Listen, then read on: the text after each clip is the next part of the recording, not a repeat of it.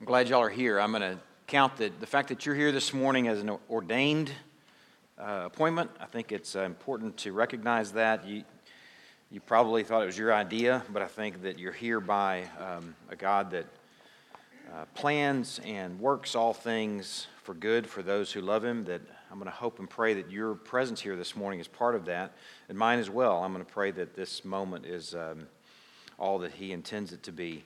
I want to encourage you in Isaiah, which is where we are this morning, is where we've been these last few weeks. There's not room for passengers in Isaiah, only participants. And that goes, you're listening. I'm speaking to your listening. If you are here this morning thinking that you're just going to kind of listen to a speech, you're going to struggle because you're going to need to have your Bible. You're going to need to see some of the things that we have in front of us. And I'm going to expect you, hope and pray that you can be a participant with me and not just a passenger. Let's pray toward that end. Let's pray for no tryptophan-induced naps. Pray for a real attentiveness this morning as we consider God's Word together. God, what a great opportunity we have this morning, Lord. I'm thankful for what you have given me this week. I'm eager to share it, Lord. Such good news, such good, such help to everything that my life is about, and I can't wait to share that with this people, Lord. I pray for an attentiveness this morning that is greater than any one of us is capable of.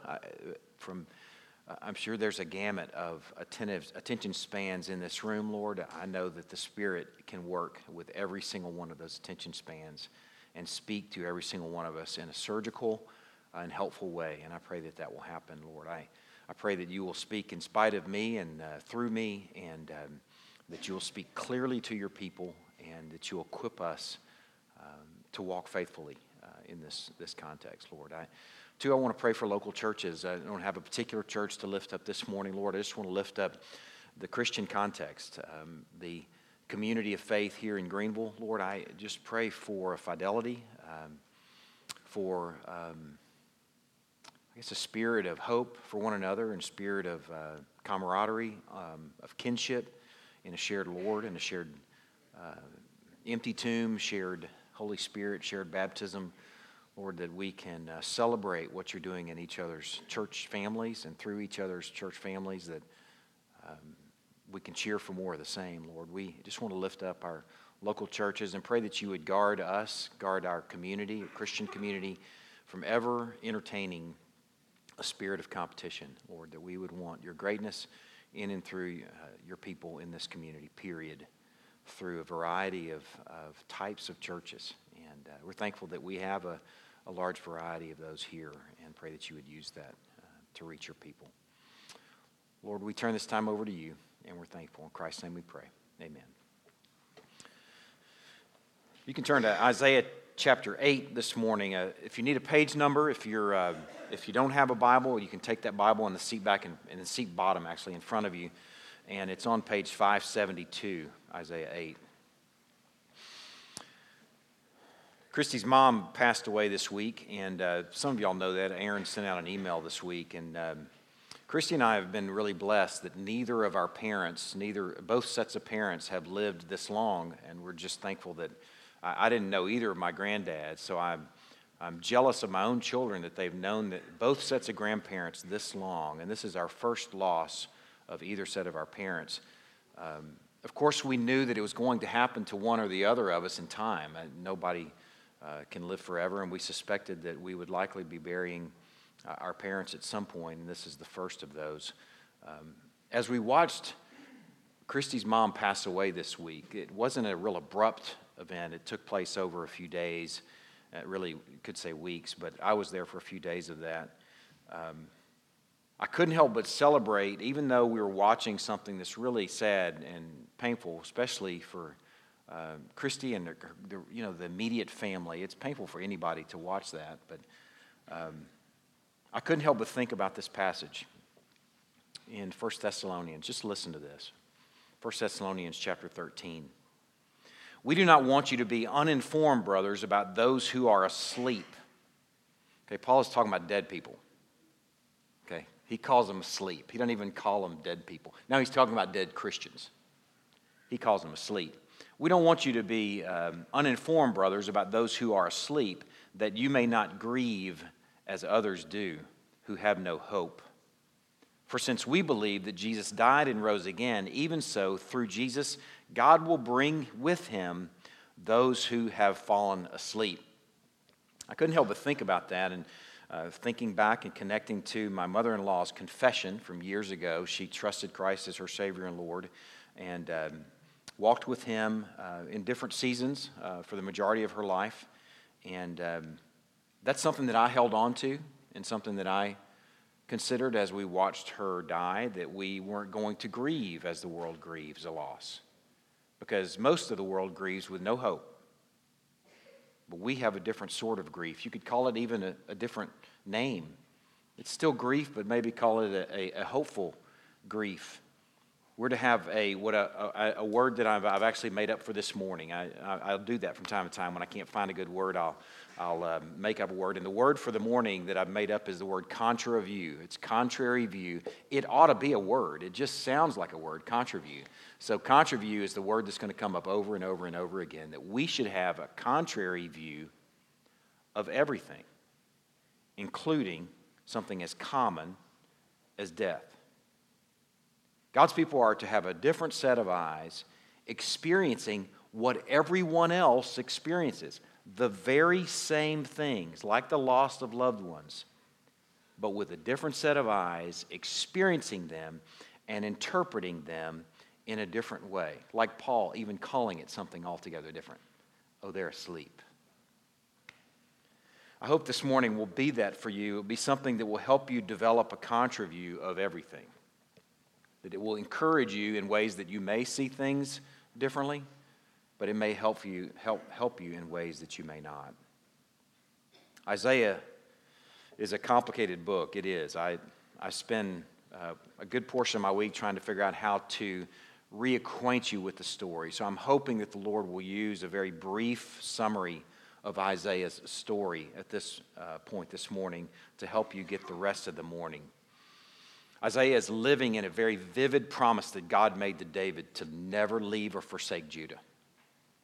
That's Isaiah's context. That's the way he's seeing the world, trusting that God is going to protect Judah. Yet he has a front row seat witnessing the people of Judah, starting with King Ahaz, as dismissing God and ignoring this promise and relying instead on their own plans and their own schemes and their own designs for protection, and doing that faithlessly and godlessly. Isaiah is in the middle of this context, trusting the Lord and trusting a promise made to David, yet watching a people pass on God. There are three children that we've met so far in Isaiah. The first child is Isaiah's firstborn. His name is Shear-Jashub. His name means a remnant shall remain. God told Isaiah to bring this lad. Remember, he had the Cubs cap on after celebrating the win of the Cubs. And he goes out and he meets King Ahaz. And in some ways, the name of the boy is the message for Ahaz. Ahaz, if you continue on with your godless plan, only a remnant, only a few people in Judah are going to remain. It's the bad news for Ahaz. But the good news for Isaiah is judgment is coming to Judah, but guess what? Some are going to survive. A remnant's going to remain. That's the first kid that we met in Isaiah. The second kid that we met in Isaiah is a kid named, a sort of a metaphorical kid named Emmanuel. It's the child of the virgin. We believe that that is speaking of this remnant that means effectively this people that are going to survive this time of judgment, that they can actually be called, hey, God is with them. Those are the ones who God is with. They can be called Emmanuel as God preserves and protects and is with that people. And then the third child we met was Isaiah's second-born, Maher-Shalal-Hashbaz, which means speed the spoil, hasten the prey.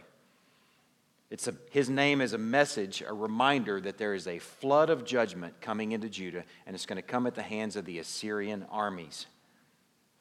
Judgment on Judah is imminent. That's Isaiah's context. And Isaiah, in this context, finds himself as a prophet, speaking these messages, speaking these oracles, but now finding himself also as a shepherd.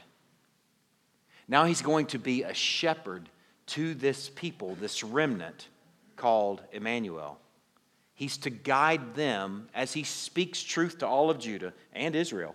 He's to guide this little remnant through these tough waters of judgment. And that's the nature of this next oracle. That goes verses 11 through 15 is where we're going to be this morning. It's the third oracle of the chapter, and it is directed to this little remnant. It's for these guys that are going to survive this time of judgment. It's the first time that we've considered an oracle that's for the remnant, which is pretty exciting. Let's look at verses 11 and 12 first. For the Lord spoke thus to me with his strong hand upon me and warned me not to walk in the way of this people, saying, do not call conspiracy all that this people calls conspiracy. Do not fear what they fear, nor be in dread. Now, this is a strong message for Isaiah for sure. He says in here, the first verse in 11, he says, this was given to me. God put his strong hand on me. But then the words change later on. The verbs change to the rest of the oracle to plural verbs. So we know that God's not just speaking to Isaiah, but he's speaking to all the remnant. And the encouragement there, the charge there, this strong message for Isaiah is summarized in verse 11. He warned me not to walk in the way of this people. Now let me identify for you who this people are. If you haven't followed that yet, this people are the people of Judah, the masses. We're going to call them for the morning the many. You're going to hear that over and over and over again. And you're going to hear me refer to the remnant as the few. Okay, do not walk as the many walk through this time. He warned him not to walk in the way of this people, the faithless many. And he gives the few, or the remnant, two charges in verse 12. Do not call conspiracy what this people, the many, the masses, call conspiracy. And do not fear what they, the many, the most of Judah, fear. Let's talk about the conspiracy and fear. Let's figure out what those are. What is he speaking of here? First of all, the conspiracy. This likely, now this is a very difficult word, and different commentators handle it differently. But this is where most of them land. This is where I'm landing. I think the message is clear. This, I believe, has to do with what is transpiring to the north. You've been paying attention these last few weeks. You know that there's a couple of mice that are coming after a mouse. You remember back to the very first illustration. And those two mice are Ephraim, or Israel, a.k.a. Israel, or Syria. These two northern kingdoms are going to come after, or wanting to come after, Ahaz and Judah.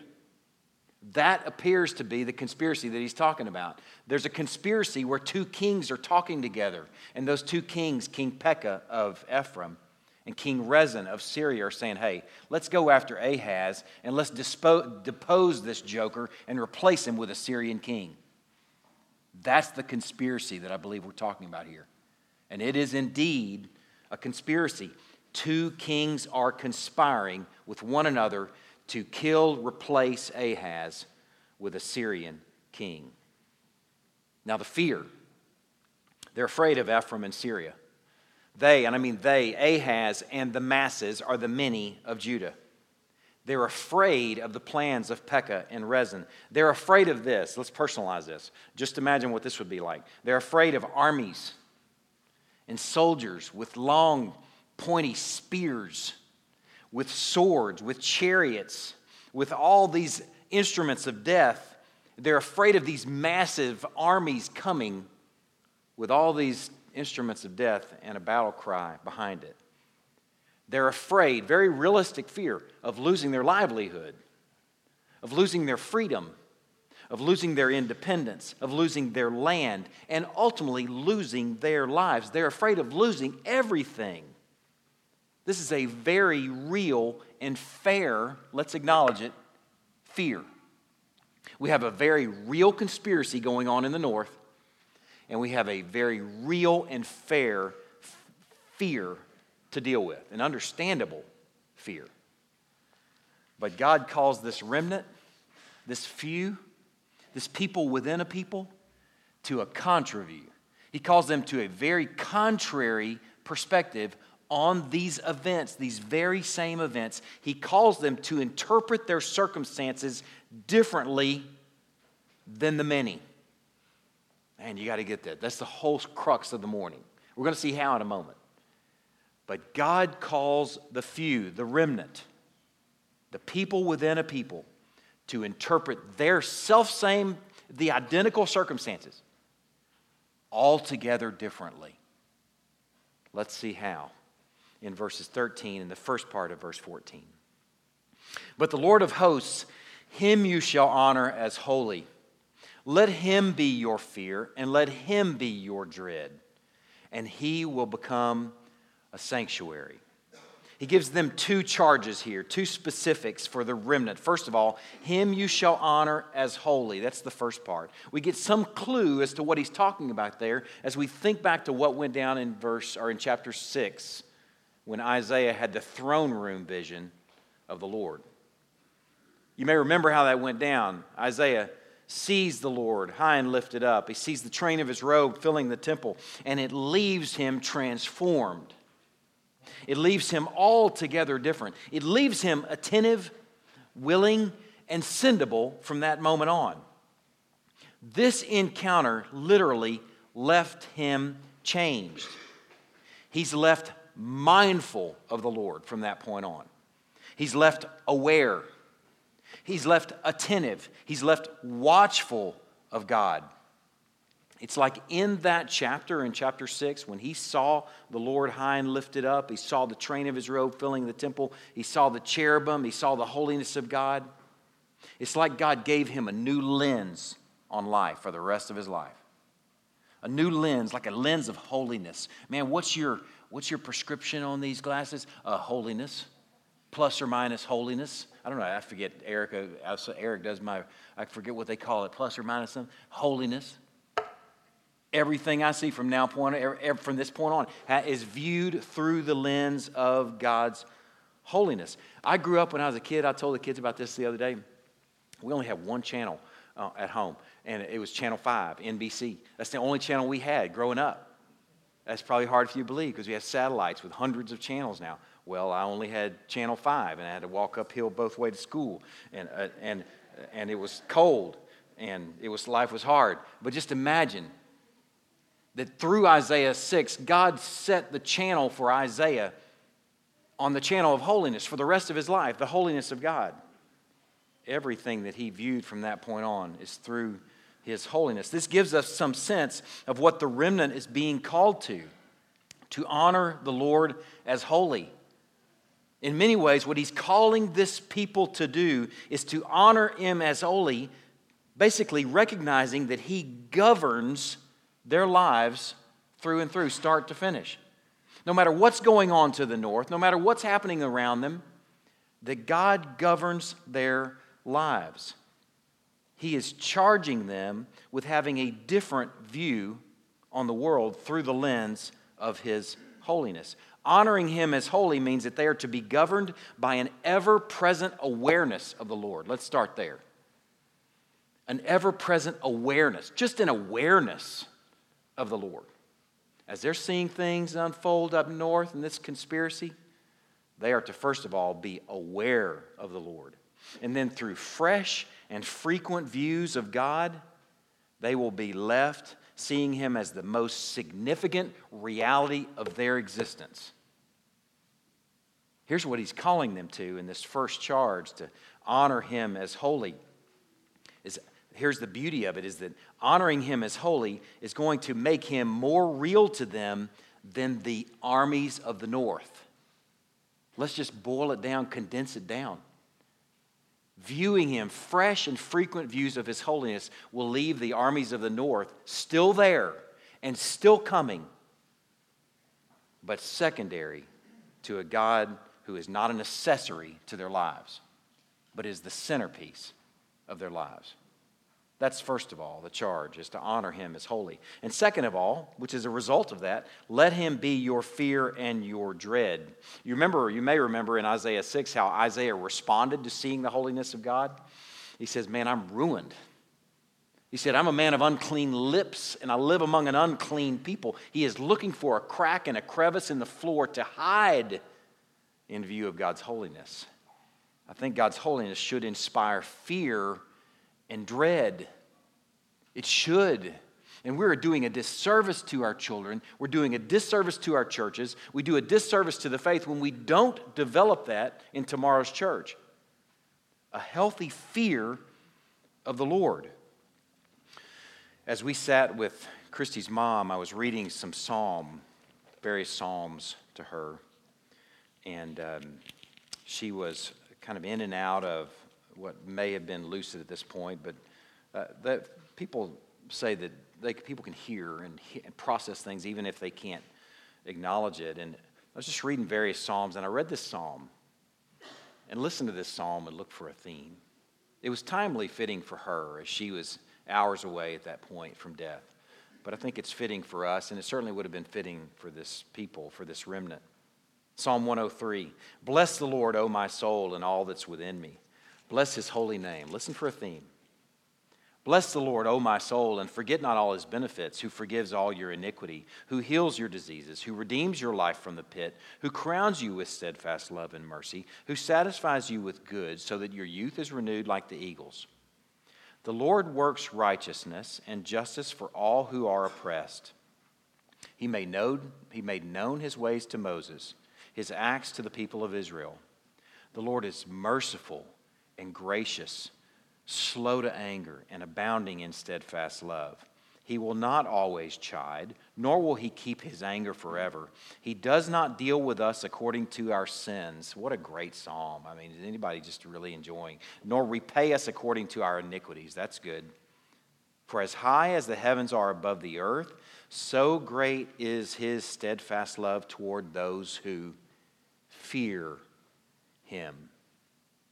As far as the east is from the west, so far does he remove our transgressions from us. As a father shows compassion to his children, so the Lord shows compassion to those who fear him. For he knows our frame, and he remembers that we are dust. The steadfast love of the Lord is from everlasting, in verse 17, to everlasting on those who fear him. Psalm 111, verse 10 says, the fear of the Lord is the beginning of wisdom. It's just the beginning of wisdom. All those who practice it have a good understanding. Man, the fear of the Lord is a good thing to build into our children, to remind one another of that he's not a chump. He's not blind. He's not an old grandpa in the sky wearing an old man t-shirt, drinking cocoa, saying, crawl up in my lap. Man, we would do well to climb into Isaiah 6 and have long drinks of the holiness of God and recognize that he should be feared. We are not expected to be fearless when in danger. I want you to notice that.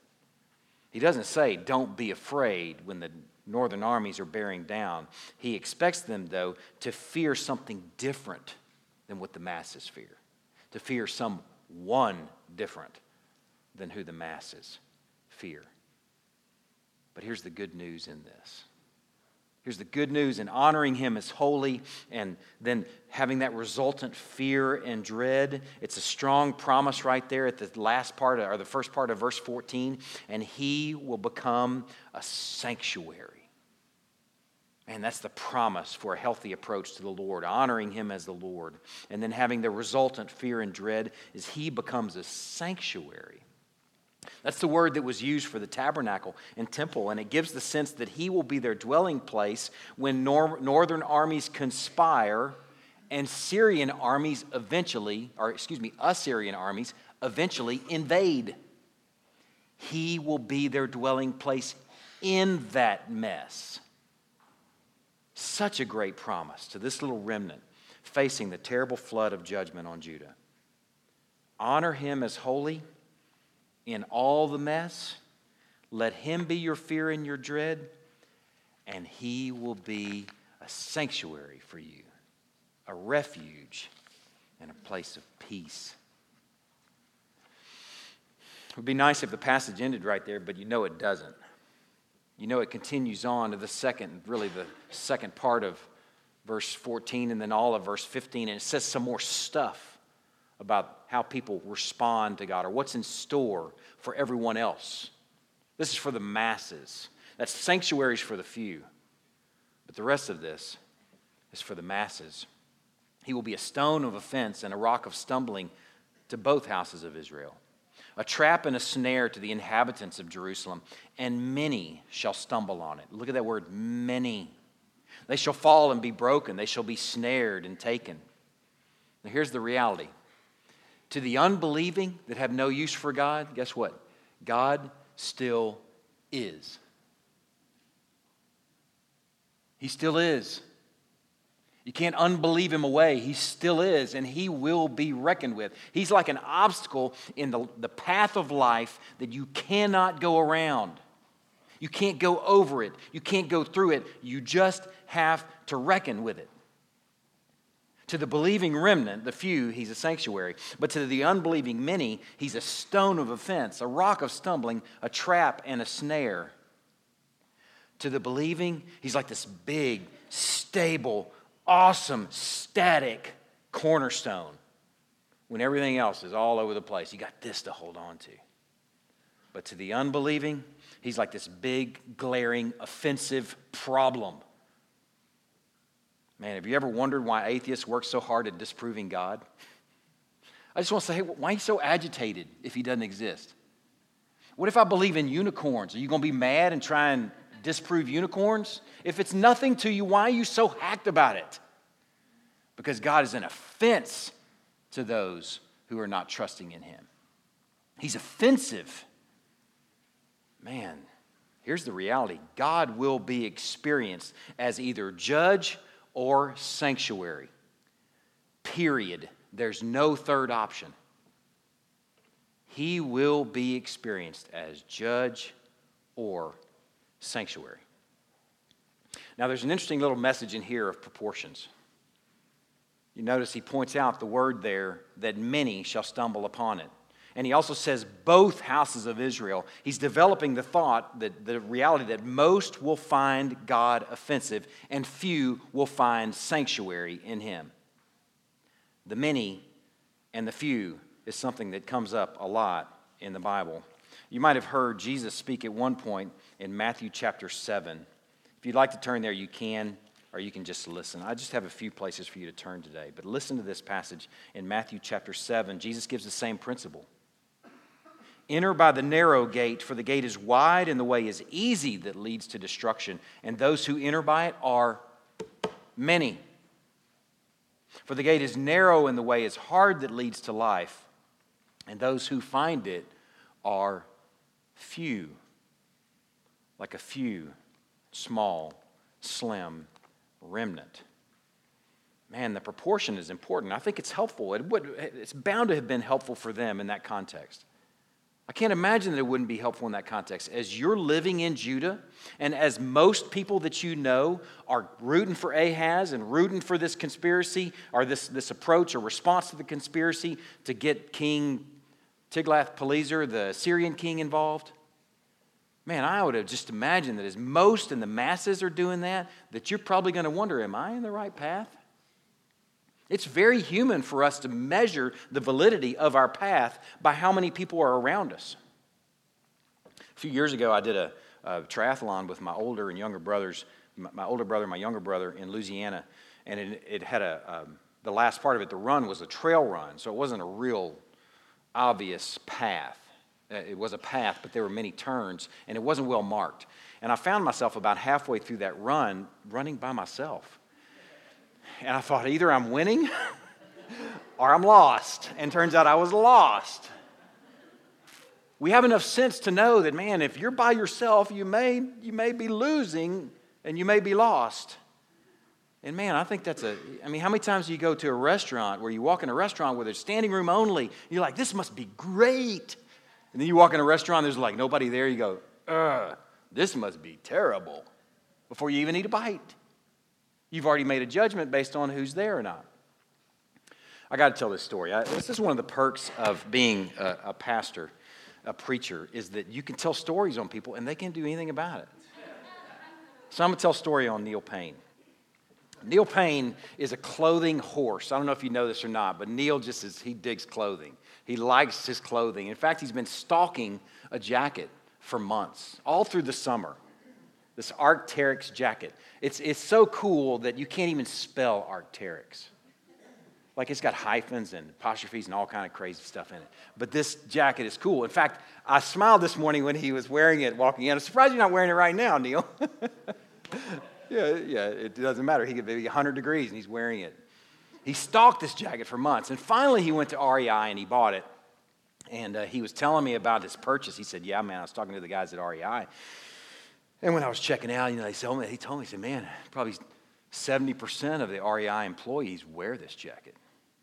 That was a plus for him. I said, man, I'm not sure that's a plus for me. First of all, let me just inform you that 63% of statistics are just made up.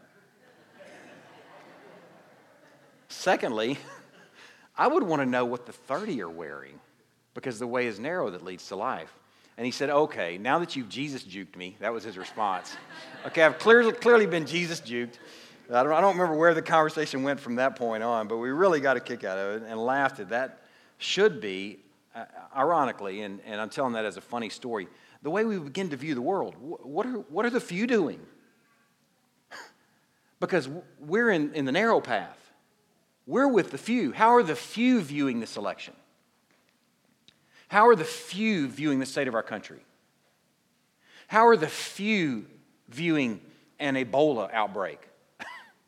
Because I want to view those sort of circumstances like the few, because I'm part of that few.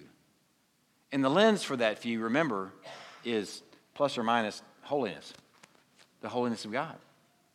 Same circumstances, but we're seeing them in a different way with the rest of the few, with the rest of the remnant. The proportion, I think, is helpful. The few and the many, the remnant, the rest, sanctuary, judgment. Man, it's a beautiful proportion here. Now, let me just give you the summary of the oracle, and then I have really just 2 application points. The summary of the oracle. God is calling a people within a people, the remnant and the few, to a contrary view of the dangerous and life-threatening events that are going on to the north and will be in their own borders soon. And in that contrary view, he promises sanctuary. Man, that's a good message for the remnant. Now, first application point. God's people are to see the world differently. If you hadn't gotten that already, hopefully that's a lob. That's something that you may have already written down. The first thing is God's people are to see the world differently. This is a very real conspiracy to the north. I wanted to point out as I was developing that it's not a make-believe thing. They really are conspiring, Pekah and Rezin, Ephraim and Syria. It's a very real threat and a very real conspiracy to the north. The remnant, though, is to view the very same circumstance differently, and they can call it part of God's plan. They can call those very same events going on up there part of God's plan. Don't call it a conspiracy. Call it something else. Maybe call it something God allows. Maybe even call it something God ordains. Call it something altogether different. Call it something that God permits. Call it God's design or reason or purpose, knowing that you may not yet see that reason or purpose yet. That God has a reason or purpose that you may not yet see. I don't suspect that any of these people of the remnant had a full awareness of what God was doing at the time, but they're to trust Him anyway. When you're in it, do you ever have a view of all of it? No, we never have a full view of something while we're in the mess of it.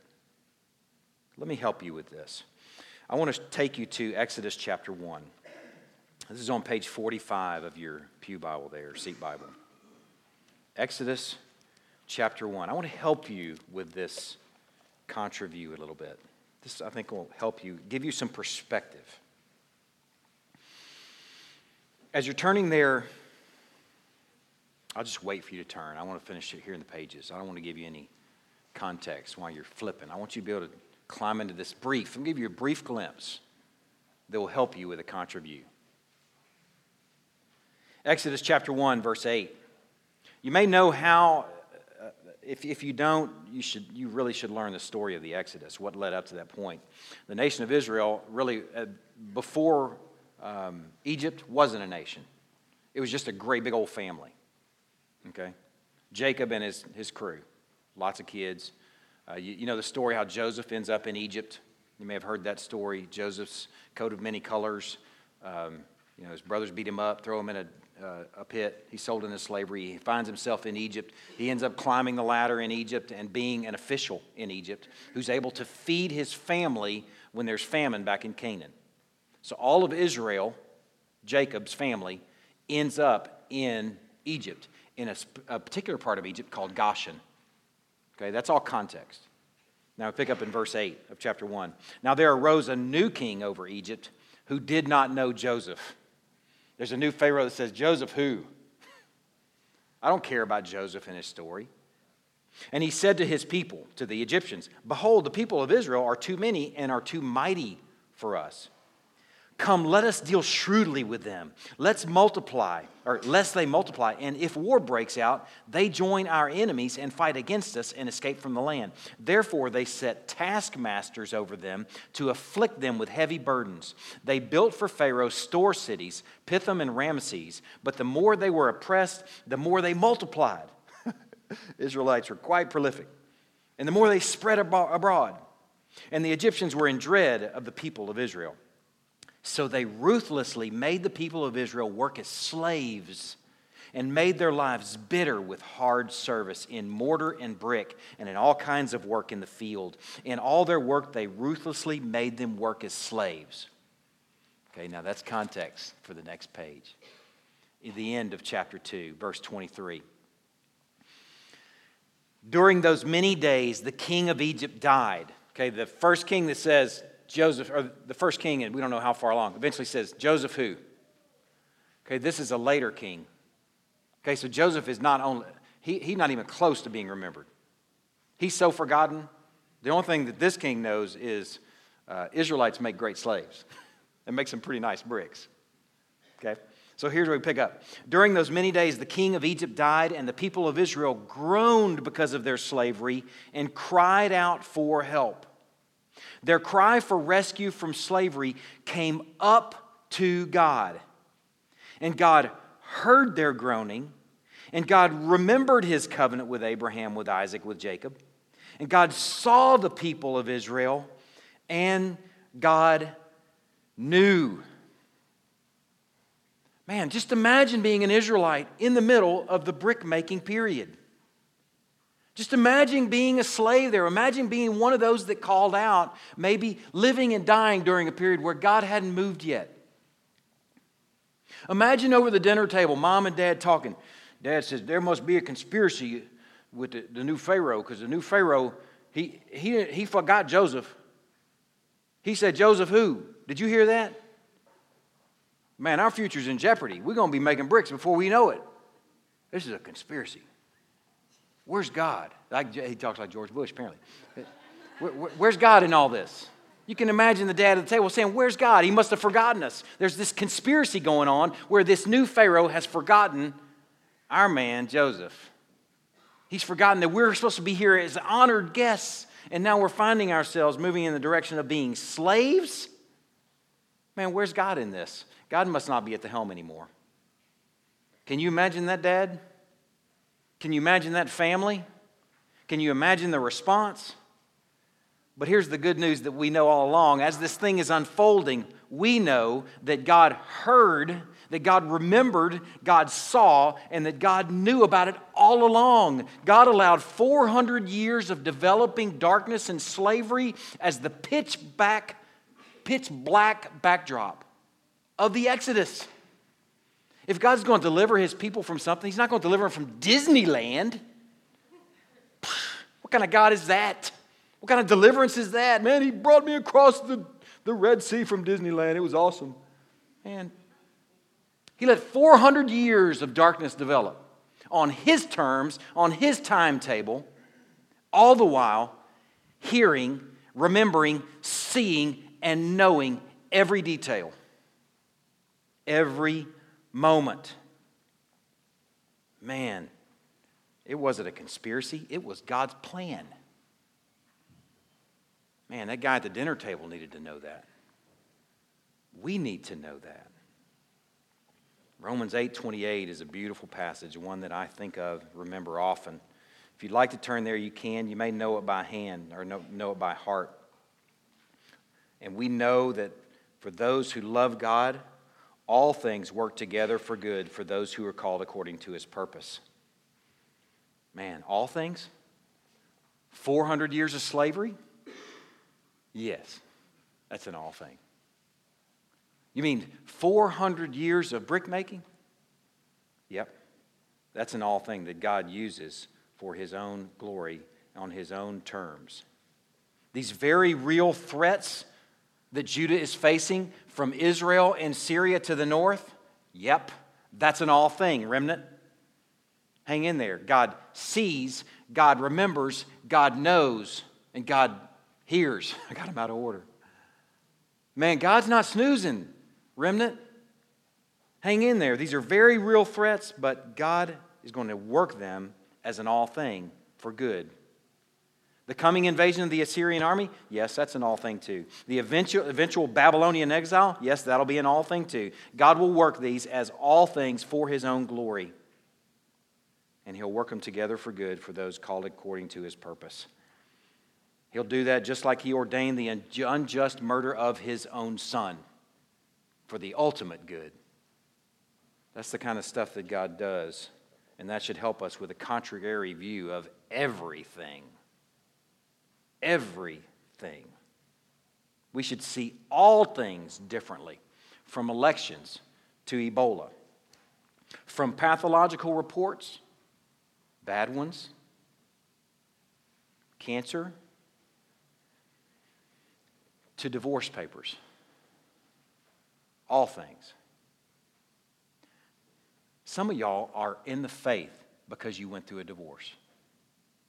Am I thankful for your divorce? Absolutely not. But can God take lemons and turn it into lemonade? That's what He did for you, and you're in the faith. That's the kind of God that we have. He takes these messes and He does something altogether different with them so that we should have a lens on every single one of these circumstances and see them completely differently. From pink slips to death certificates, we're to view them differently.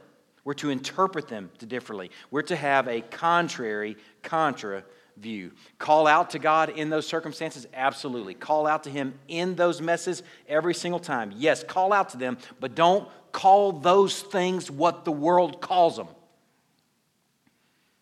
Call them something different because God's involved. Call them things that this God who hears, this God who sees, this God who remembers, this God who knows about. And a God who's not going to waste that all thing, but He's going to do something with it.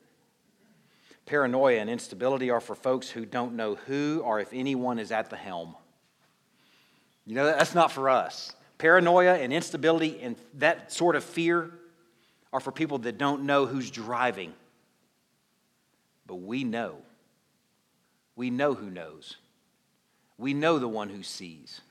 We know the one who hears, and we know the one who remembers. We see His mighty hand behind every page, story after story, and every circumstance. So we can see His mighty hand behind every page of every one of our circumstances, that He can use even some terrible, unspeakable experiences for His own glory to bring you even into the faith. We know that this God is merciful and patient. We know this God is not capricious or vindictive. We know this God is never idle. John 5:17 says, "My Father is working until now, and I am working." The only day off that God has ever had was the Saturday of creation week. And that was just to show us how to do it. He hadn't been idle since. He wasn't idle in year 250 of the Egyptian slavery. He's not going to be idle when the Assyrians advance. He's not going to be idle when Daniel and Shadrach, Meshach, and Abednego are in Babylon. He's not idle. He never snoozes. He's never caught off guard. He's never surprised. Paranoia is for those who don't know who's at the helm. But we know the God who hears, the God who sees, the God who remembers, the God who knows, and the God who acts. So God's people interpret life differently. Every circumstance. Don't call conspiracy what this people, this many, call conspiracy. God's people, too, secondly, are to have a different fear. Just take you to one of the Gospels, Matthew chapter 8. It's page 813 of your pew Bible there. Matthew chapter 8. I hope you can see how easily we might trust in godless schemes when threatened. In times of peace, man, everybody can trust in God. Right? But when you're threatened, it's easy to go scrambling. It's easy to go looking for your own plans and your own schemes. But God's people, though, are charged with a faithful calm in the storm. Matthew chapter 8, beginning in verse 23. And when he got into the boat, his disciples followed him. Many of his disciples were former fishermen. It'd be helpful to kind of give you a little context here. Who spent a lot of time on the Sea of Galilee. Okay, you would expect being a fisherman, that's what they do. They followed him, and behold, there arose a great storm on the sea, so that the boat was being swamped by the waves. But he's asleep.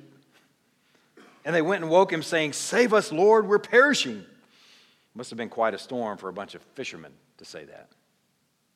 And he said to them, "Why are you afraid, O you of little faith?" Then he rose and rebuked the winds and the sea, and there was a great calm, and the men marveled, saying, "What sort of man is this, that even the winds and sea obey him?" Faith, according to the little glimpse like this, faith is to fear the God of the storm more than the storm.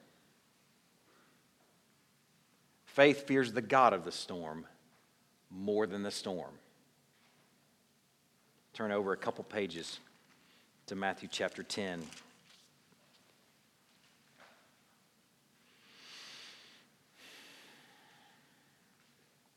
Verse 28. Do not fear those who will kill the body, but cannot kill the soul. Rather fear him who can destroy both soul and body in hell. Faith fears the God of the threat, whatever it might be, more than the threat itself. Faith fears the God who allowed, and in some cases may have even ordained, the threat more than the threat itself. Man, and when we do, then we find sanctuary. Then we find sanctuary. The last thing I want to leave you with this morning is the encouragement, the strong encouragement from this passage. I think the central encouragement is to honor God as holy. Honor the Lord as holy. I want you to hear these words. Acknowledge that He has the right to rule you. He has the right to rule you. That's a great first start. Acknowledge that He has the right to rule you and to use you in His plan. His plan trumps yours. Man, that's a great start. His plan trumps yours. Recognize that He's the focus of this salvation plan and that we're here for Him. That's a great first start.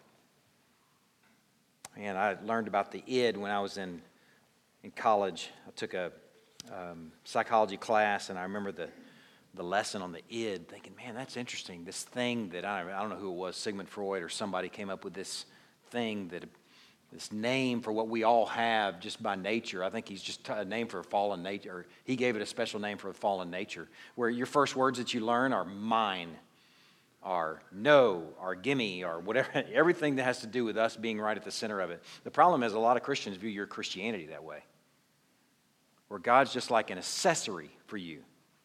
In fact, worse, he's like a bellboy for you that's just here to fix your problems on your timetable, on your terms, for your plan, because you have a special plan for your life, right? Man, that's a broken view of God. That makes for a weak and flimsy and frail Christianity too. Man, I want to encourage you to honor him as holy. Seek out fresh and frequent views of his holiness, and he'll help you see that he is the most significant reality of your existence. God is not our accessory. Let me pray. God, I pray that we, as a result of really weekly views of your holiness, fresh and frequent views of your godness and our notness, that you will shape our view of the world so that we can walk salty, bright, and aromatic in and through difficult contexts and difficult situations.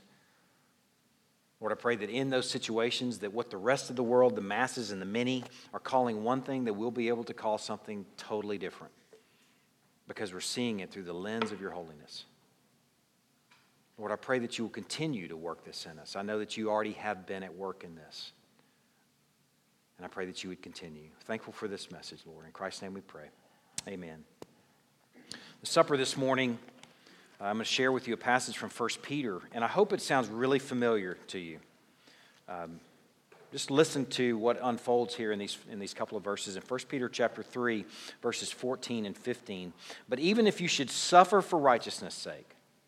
Okay, Peter's writing a letter to Christians in the dispersion all over the Roman Empire who are facing varying levels of persecution. Okay, and he's writing to them in this context. Just kind of take that template of where we've been this morning. The northern armies have conspired. The Assyrian armies have invaded. They're facing very real threats. Okay, and it's in that context that Peter writes to these Christians. He says, even if you should suffer for righteousness' sake, you will be blessed. Have no fear of them, nor be troubled. Listen to what he says next. But in your hearts, honor Christ the Lord as holy, always being prepared to make a defense to anyone who asks you for a reason for the hope that's in you. Man, does that sound familiar to you? I hope it does. Honor Christ the Lord as holy. Man, I hope we do that every single week as we take the supper. We consider what Christ the Lord has done for us. We consider how bad we needed it. We consider how important this meal is to us. We view this meal as a contra view. The rest of the world can look at it and say, man, that is the silliest thing I have ever seen. A little wee piece of tortilla, okay, that's not even really very good, and a little tiny little wee glass, not even the size of a shot glass, of some lame grape juice. Not even good juice. The rest of the world can view that and say, that is the most foolish thing in the world. That they look forward to this, that they race to this week after week. We have a different set of eyes on it. For us, it is a time where we have a meal with our God. We have a meal enjoying what God has done for us in Christ. We have a meal together celebrating our Savior and counting Him, regarding Him as holy. Let's distribute the elements.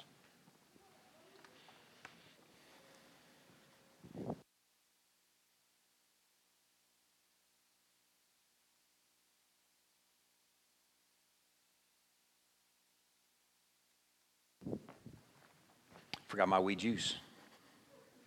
Lame juice that I won't miss.